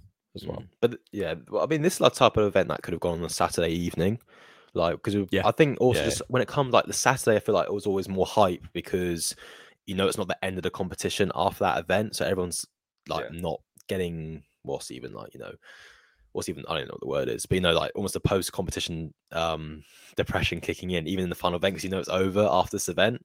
And like, let's be yeah, honest, in CrossFit, sometimes the event is basically over by the final event, like it was in this case both times. You pretty much knew Laura wasn't going to lose to Emma on this event. And obviously, the Jeff Adler Roman situation meant Adler was going to win regardless. Because maybe got different thoughts on it. If it ends up they're within 5 points of each other and they're racing at the lunge, and maybe it's like one of the most memorable events we've ever had. And it's really cool. But I don't know. Yeah, it probably didn't help not having an actual race going into it. So they're all just coasting the bike and they're just moseying through the thrusters. But yeah, that was it really. That was the 2023 CrossFit Games programming. Not a bad event. I Are we thought not? Are we not? Are we not going through the teams programming? No. we do a separate show note if you want. I thought we can talk about the last event. The earthworm was so funny. All That the was fails. madness. That was absolutely madness. People looking like so uncoordinated on the worm.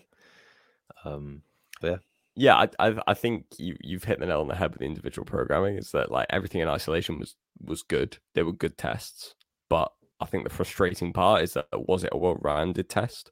I think we're missing a couple of elements to sort of do that and deliver that. But yeah, I enjoyed the games as a spectacle. I need to sit down and go back and rewatch it just to sort of fully understand things and like sit down and look and see how the people's movements paid off throughout the whole thing. Because I think, yeah, there's definitely would the leaderboards have looked like that with different programming, and if they'd filled those holes in, I don't think so. Had they been given exactly the same test as last year, like I think things would have been very different. And I know it's still CrossFit's thing that the fittest person rises to the top, but yeah, that's always been the case when you've had like exceptional individuals. Like I'd much rather see us look to design a test that determines who is the fittest overall, not just who is the fittest individual. If that makes sense. I mean, I don't think they missed that much this year. It was just like a lot of pulling. I don't really like. There was a lot of time domains and areas hit. I think the only real thing we actually missed was just a short, sharp one. Don't actually think we missed too much in terms of what to cover.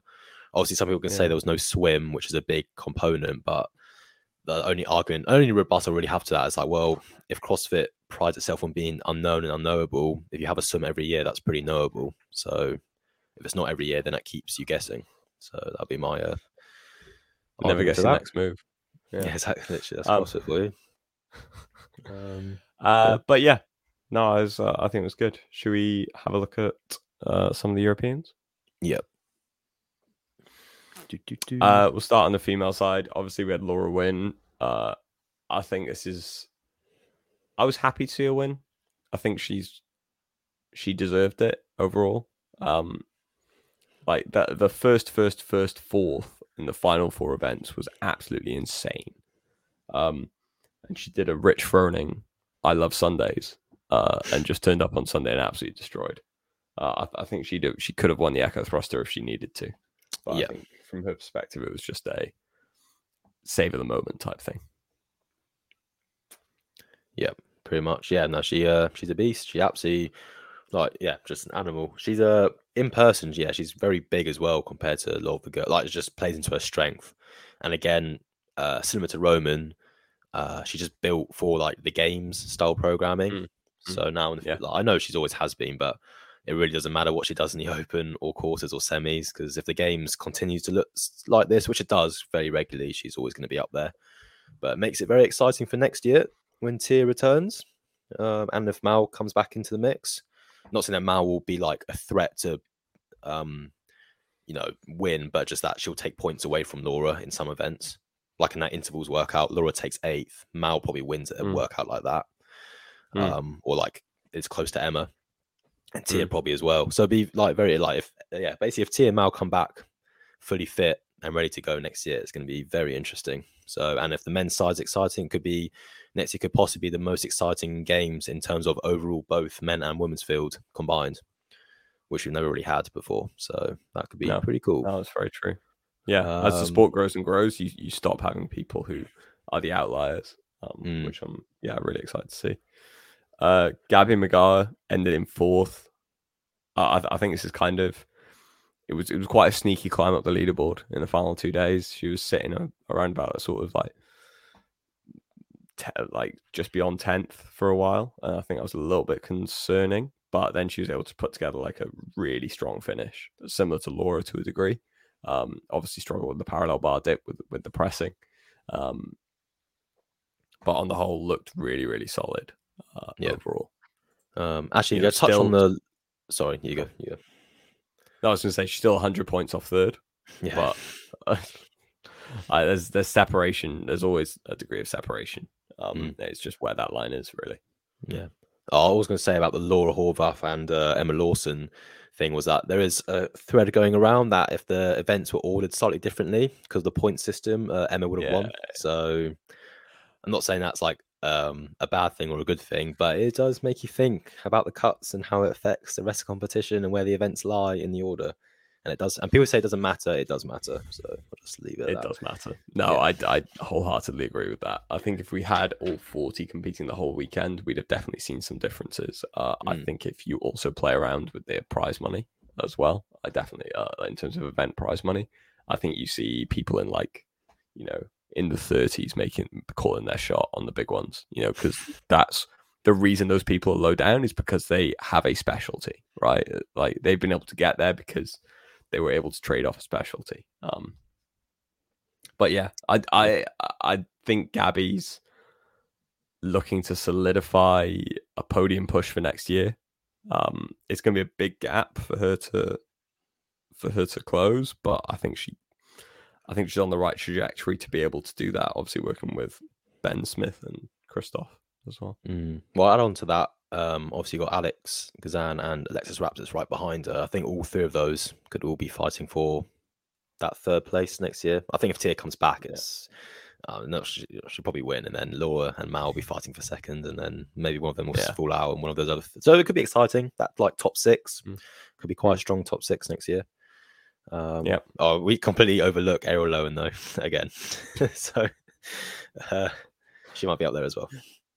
She'll just continue to be consistent. Like I'm not expecting her to get any event wins.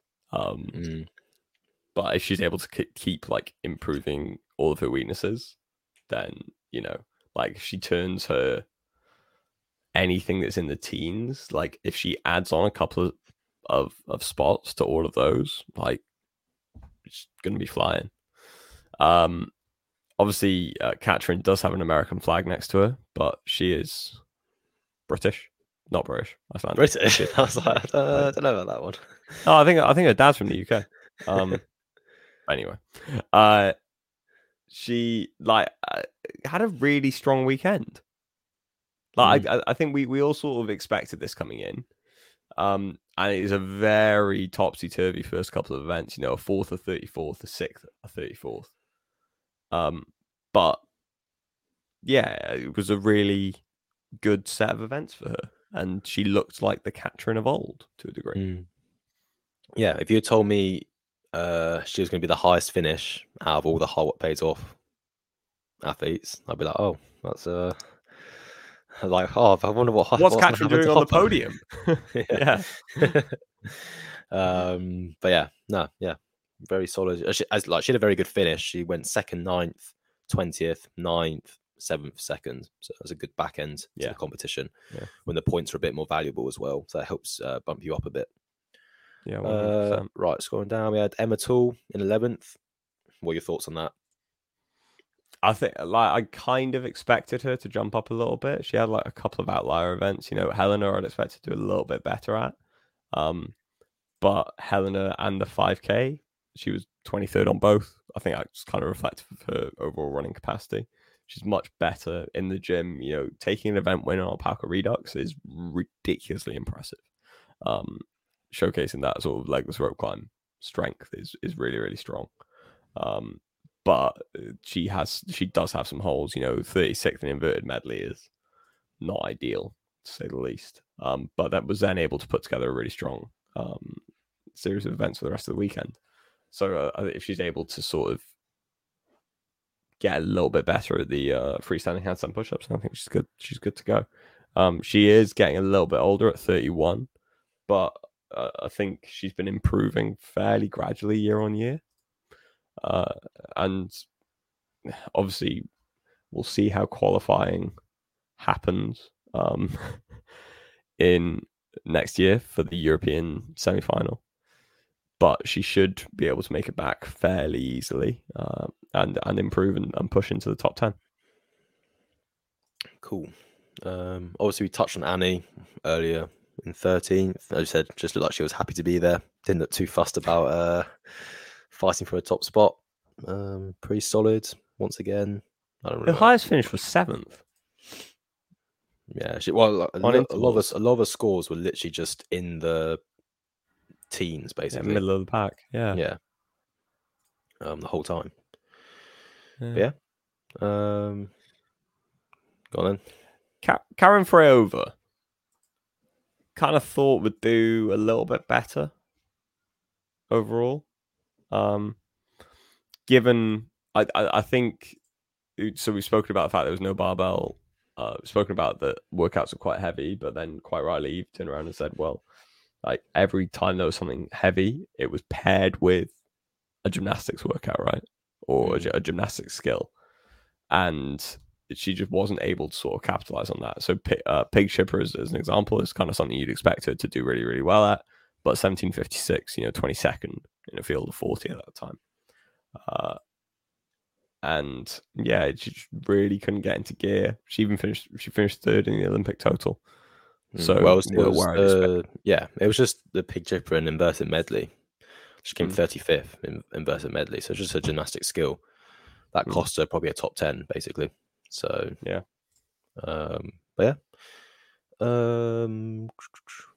Elisa Fiano 20th. Smashed the inverted medley, which was not too surprising. And then just had a mixed bag the rest of the event, really. Yeah, she is quite small, so that's why she didn't do as well in the final. But obviously she was cut last year, and she's improved massively to get to 20th this year. So I think she's done very well. I was able to trade off her skill set as well. Then Rebecca Vitterson in 25th. It was obviously her first year at the games as an individual. Put together a solid showing, fairly a decent majority of her performances were around about that sort of 20th mark.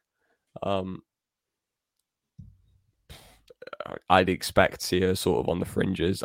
I think now that CrossFit is becoming more and more competitive at the semi-final stage, I think you're going to have these people who come in for 1 year and then potentially miss out the next year.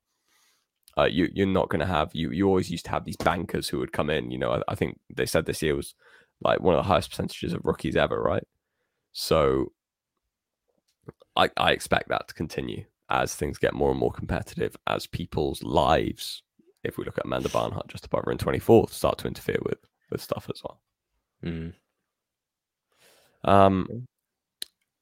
Moving on down, another rookie, Ella Vunga, finished in 34th.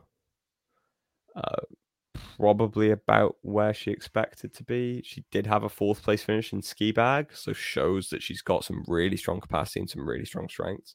But a 40th in inverted medley, I think she even struggled to get over the ramp. So that's a big hole that probably needs addressing in the off season for her. My rookie of the year prediction for the women, Manon Anganese in 35th, so that went down a storm. It's her first experience at the games, her first experience at a relatively high level competition. I think just getting exposed to those things outside the gym is pretty new for her. She's working with no shortcuts. I imagine she will not be taking any shortcuts in her preparation for next year's semi-finals. Thank you. I'm here all week. And then lowest placing ended up being Emma McQuaid. on the women's side. Obviously struggled with injury throughout. So yeah, it was a little bit difficult for her to really make an impact. I think she was carrying an injury coming in. So yeah, obviously frustrating for her to not be able to push out the weekend. And she is 33 now, but she's always shown great capacity and great sort of drive and determination to do really, really well. Hopefully see her back on the stage next year and she's able to put in a really strong performance. Particularly when you've got Sam Briggs as your coach. It's always fun. Any comment on any of those? No, I mean, I was quite surprised that those names at the back end didn't do as well as we might have thought. And like grouped together weirdly as well. Like in the low 30s. But I don't know, just sometimes just the way it goes. But yeah. Right, on to the men. Our highest placing European, our king of Europe, is Jonakowski. I mean, he just yo-yos, doesn't he? He's either top 10 or he's just outside the top 10. That's pretty much the way it goes. So I kind of want to contest this. But yeah, no, you are right.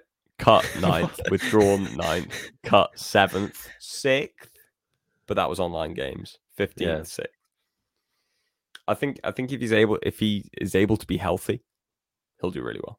So Sid last year as a prime example, he wasn't healthy, ended up having to go through the last chance qualifier, came first in the last chance qualifier.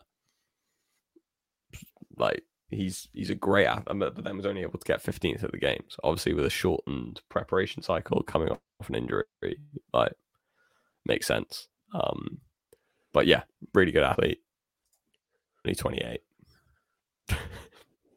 Yeah, absolutely insane that he's still only 28. He's been around for so long, and he's still that young. It's just mental. It's like Sam Quan as well. Been around since the beginning of time, and he's only like 20. How old is Sam Quan? Like 28 as well. He's not old. He might even be younger. No. He might be like 27 or something. He's not old. He's 27. Yeah. There you go. Crazy. Yeah, Lazar Dukic continues to be the 9th first man in the world. Well, no, sorry. He was 9th in his first year, 8th in his second year, 9th in his third year.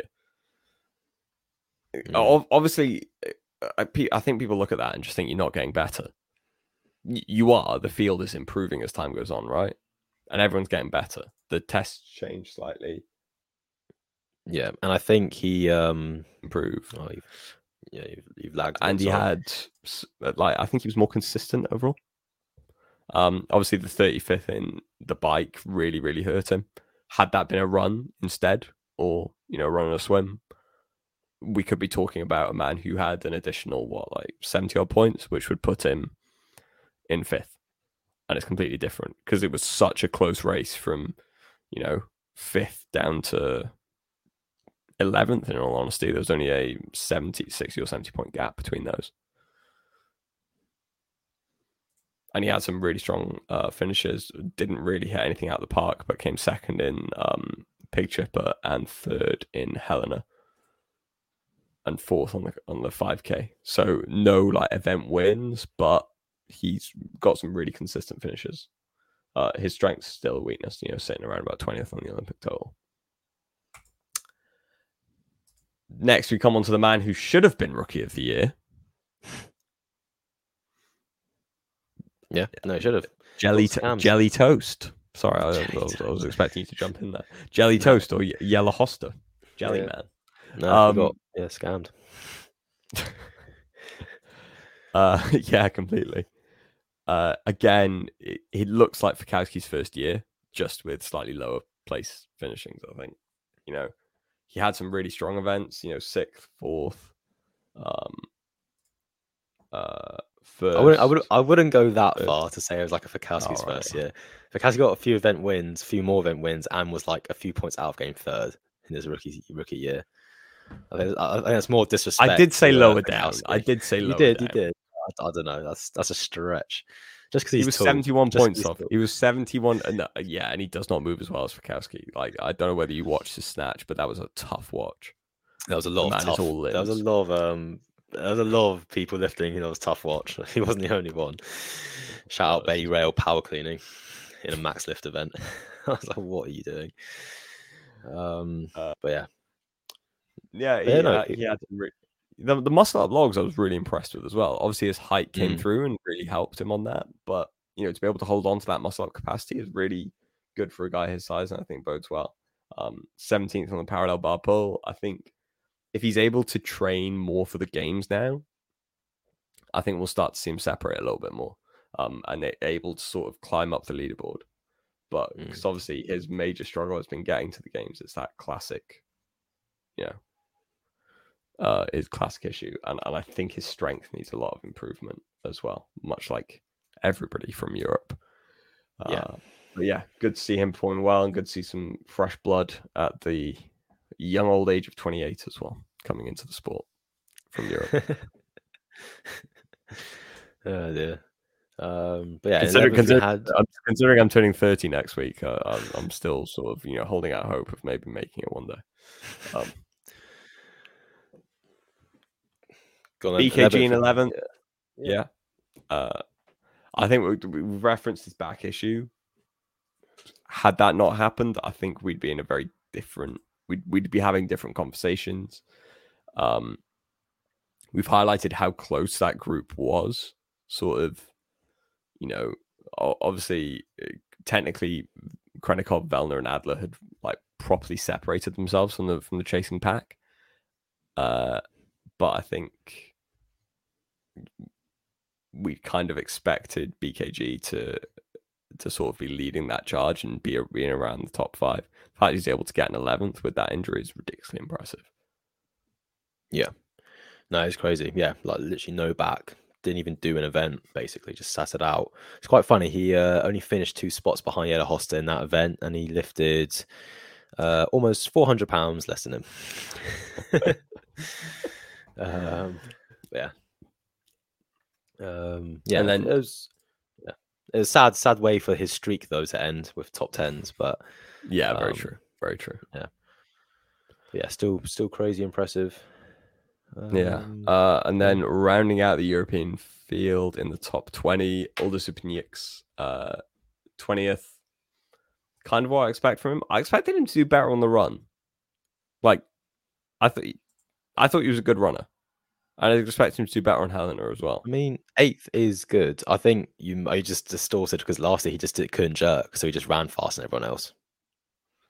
No, but I've seen him do other events where he's done really, really well on the running. But obviously that's not a games which field, ones. So. Yeah, I'm gonna say which. Don't base it off Euro Champs 2022, whatever it was. The 5K into a paddle. Sorry, I'll go out and find some actual evidence to support my claims next time. Because last year obviously smashed everyone the shuttle runs, but it's because he just didn't bother to do any jerks, so he just ran. Yeah. But yeah, I know what you mean. It's pretty standard finish for him. Yeah. But then Maurice, I mean, had a bit of a backwards fall after a very good start, and then just didn't go well. Yeah. I expected more from him. He died in Alpaca, 35th. Too hot. Yeah, well, we just probably just blew up on the rope climbs. Actually, he had a tough day too. 35th, 10th, 35th. That's or 18th. Sorry, 35th, 18th, 35th. That's not going to get it done. No. So no, I think he was like 3rd after day 1 or something stupid, like 3rd or 4th. He was in top 5. Yeah, and he fell back quite a much in day 2. And then day 3, 28th, 29th, 4th. Interesting. Lovely. 20, it feels like 29th on intervals just feels like that's how much do you want it. I think he kind of knew at that point and just went, he didn't want it. Go heavy. He didn't want it. That's a field of 30 as well. That's I know. That's what I'm saying. It's not ideal. And then got upstaged on the lift anyway because you've got Jack Farlow and Bron. Fabi Benito. So obviously that was Moritz's second year. He is improving year on year. I think he was 38th, 39th last year. Had a back issue. but and has improved this year and was able to showcase some really strong finishes. So naturally, it's just bringing everything else up to the same level. And I think he should be able to do that.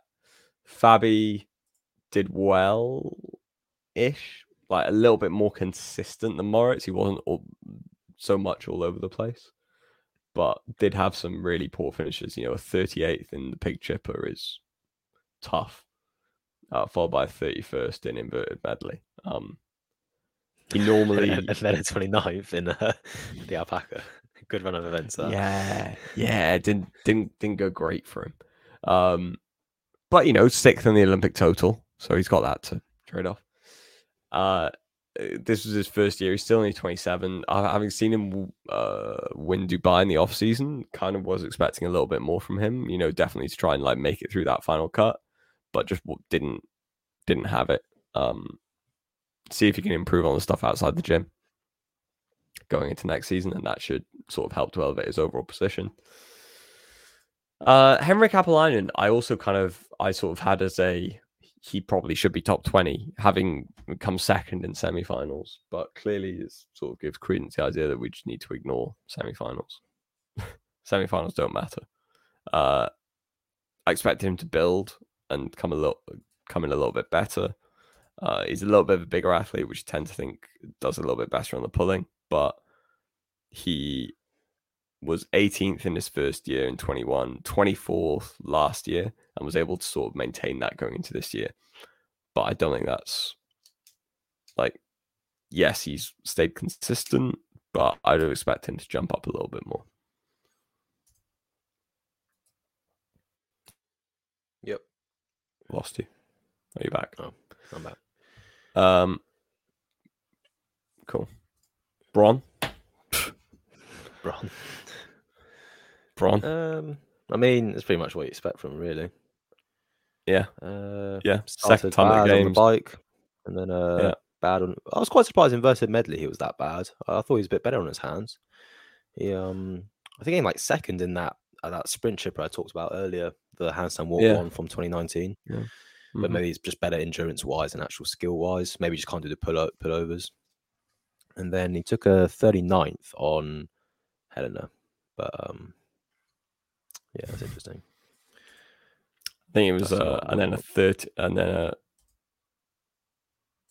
30th on the 5K, well, the 4.5K, 24th on intervals, and then didn't even win the lift. So it's quite disappointing, isn't it? I'm not gonna lie, this is how bad Hopper was. I've just looked at Bron's like scores for 6 events, the first 6. Bron went 30th, 18th, 33rd, 17th, 5th, 39th, and Hopper didn't even finish ahead of him. I'm sorry, but what was going on with that guy? Yeah, Bron only got through because of the 5th. That 5th place makes such a big difference. Yeah, what the heck happened? My goodness, I cannot believe it. That shook me up. Yeah, cool. All right, 29th, we had David Sharonki. I mean, were we expecting a higher finish than that? I think he did pretty well for his ability and what the tests were.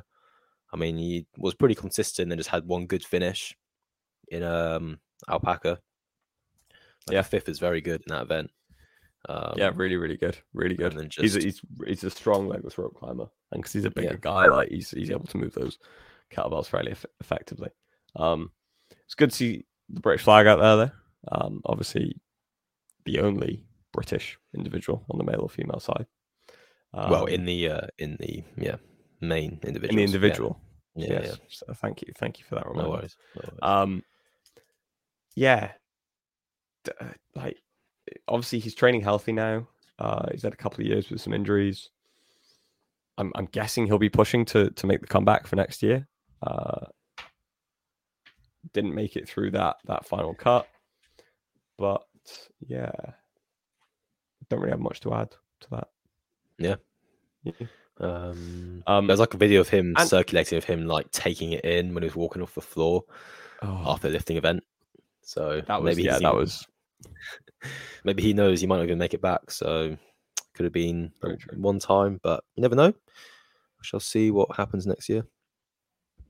And then the final placing European was Michal Wieselowski. Not Michael Yeah. Wazowski, as the commentator called him. Mike, did he actually call him Mike Wazowski? Honestly, the on-floor pronunciation of some names was Bad. That's come from me. So well, let's hope that we finally leave the Americas and we can come to Europe where people know how to pronounce things. Kiki Dixon was putting in an absolute shift on the floor, and it was just, I mean, A star for effort, C for execution. Is it A star for effort where I don't think it's meritocracy that got her that job. I think she's just been there for like 10 years at this point. So they just we'll bring Kiki back. Yeah, I'll be fine. Yeah, like I wasn't expecting much more, if I'm honest. I think he was the last qualified place coming out. And similar, he wasn't able to make the difference on stuff outside the gym. So yeah, all credit to him for making it out there, and would have been nice to see him do a full weekend. Would have been nice to see the majority of the guys do a full weekend as well. But here we are. He had 2 back-to-back lasts. I know, like they're 39s, but obviously Jason Smith wasn't in the field. That's tough. You end the day with a dead last finish. You start the next day with a dead last finish. That bounce back ability, it's not non-existent, isn't it? Yeah. But yeah, that's it really. Anything else to add? Yeah. That's the summary of the 2023 games. Obviously, it's a bit of a lull now until Rogue, and that's end of October. So we've got a few weeks till then still. I'm sure we can cook up some fun little shows covering different topics. Creating a business plan for CrossFit. That might be a good one. But yeah, we could do some different. We might put a little poll out on the Instagram, see what people who want us to talk about. Give the people what they want to hear. We'll also do a poll on what we think Mr. Hosking's forfeit should be for losing the predictions test. Yeah, we'll make it. You'll see. You can put a few ideas out. I'm not too fussed. Just put something out there. 20-minute EMOM of 15 cal row, 80 double unders. That's fine. That's I can assure you that's not the limitation. That'll be Gucci. But yeah, we'll do something like that. But yeah, that's pretty much it. Don't really know what else to add. Where do you think the games is going? I think we've seen it, haven't we? Oh, I haven't watched the rest of the barbell spin episode. I think they were going to talk about it, but I've not seen where's it going. I just heard it was either Texas or Florida, but I might be wrong. Let me have a look. I think I saw somebody post it because they got a ticket notification about the games for next year, and it was really, yeah.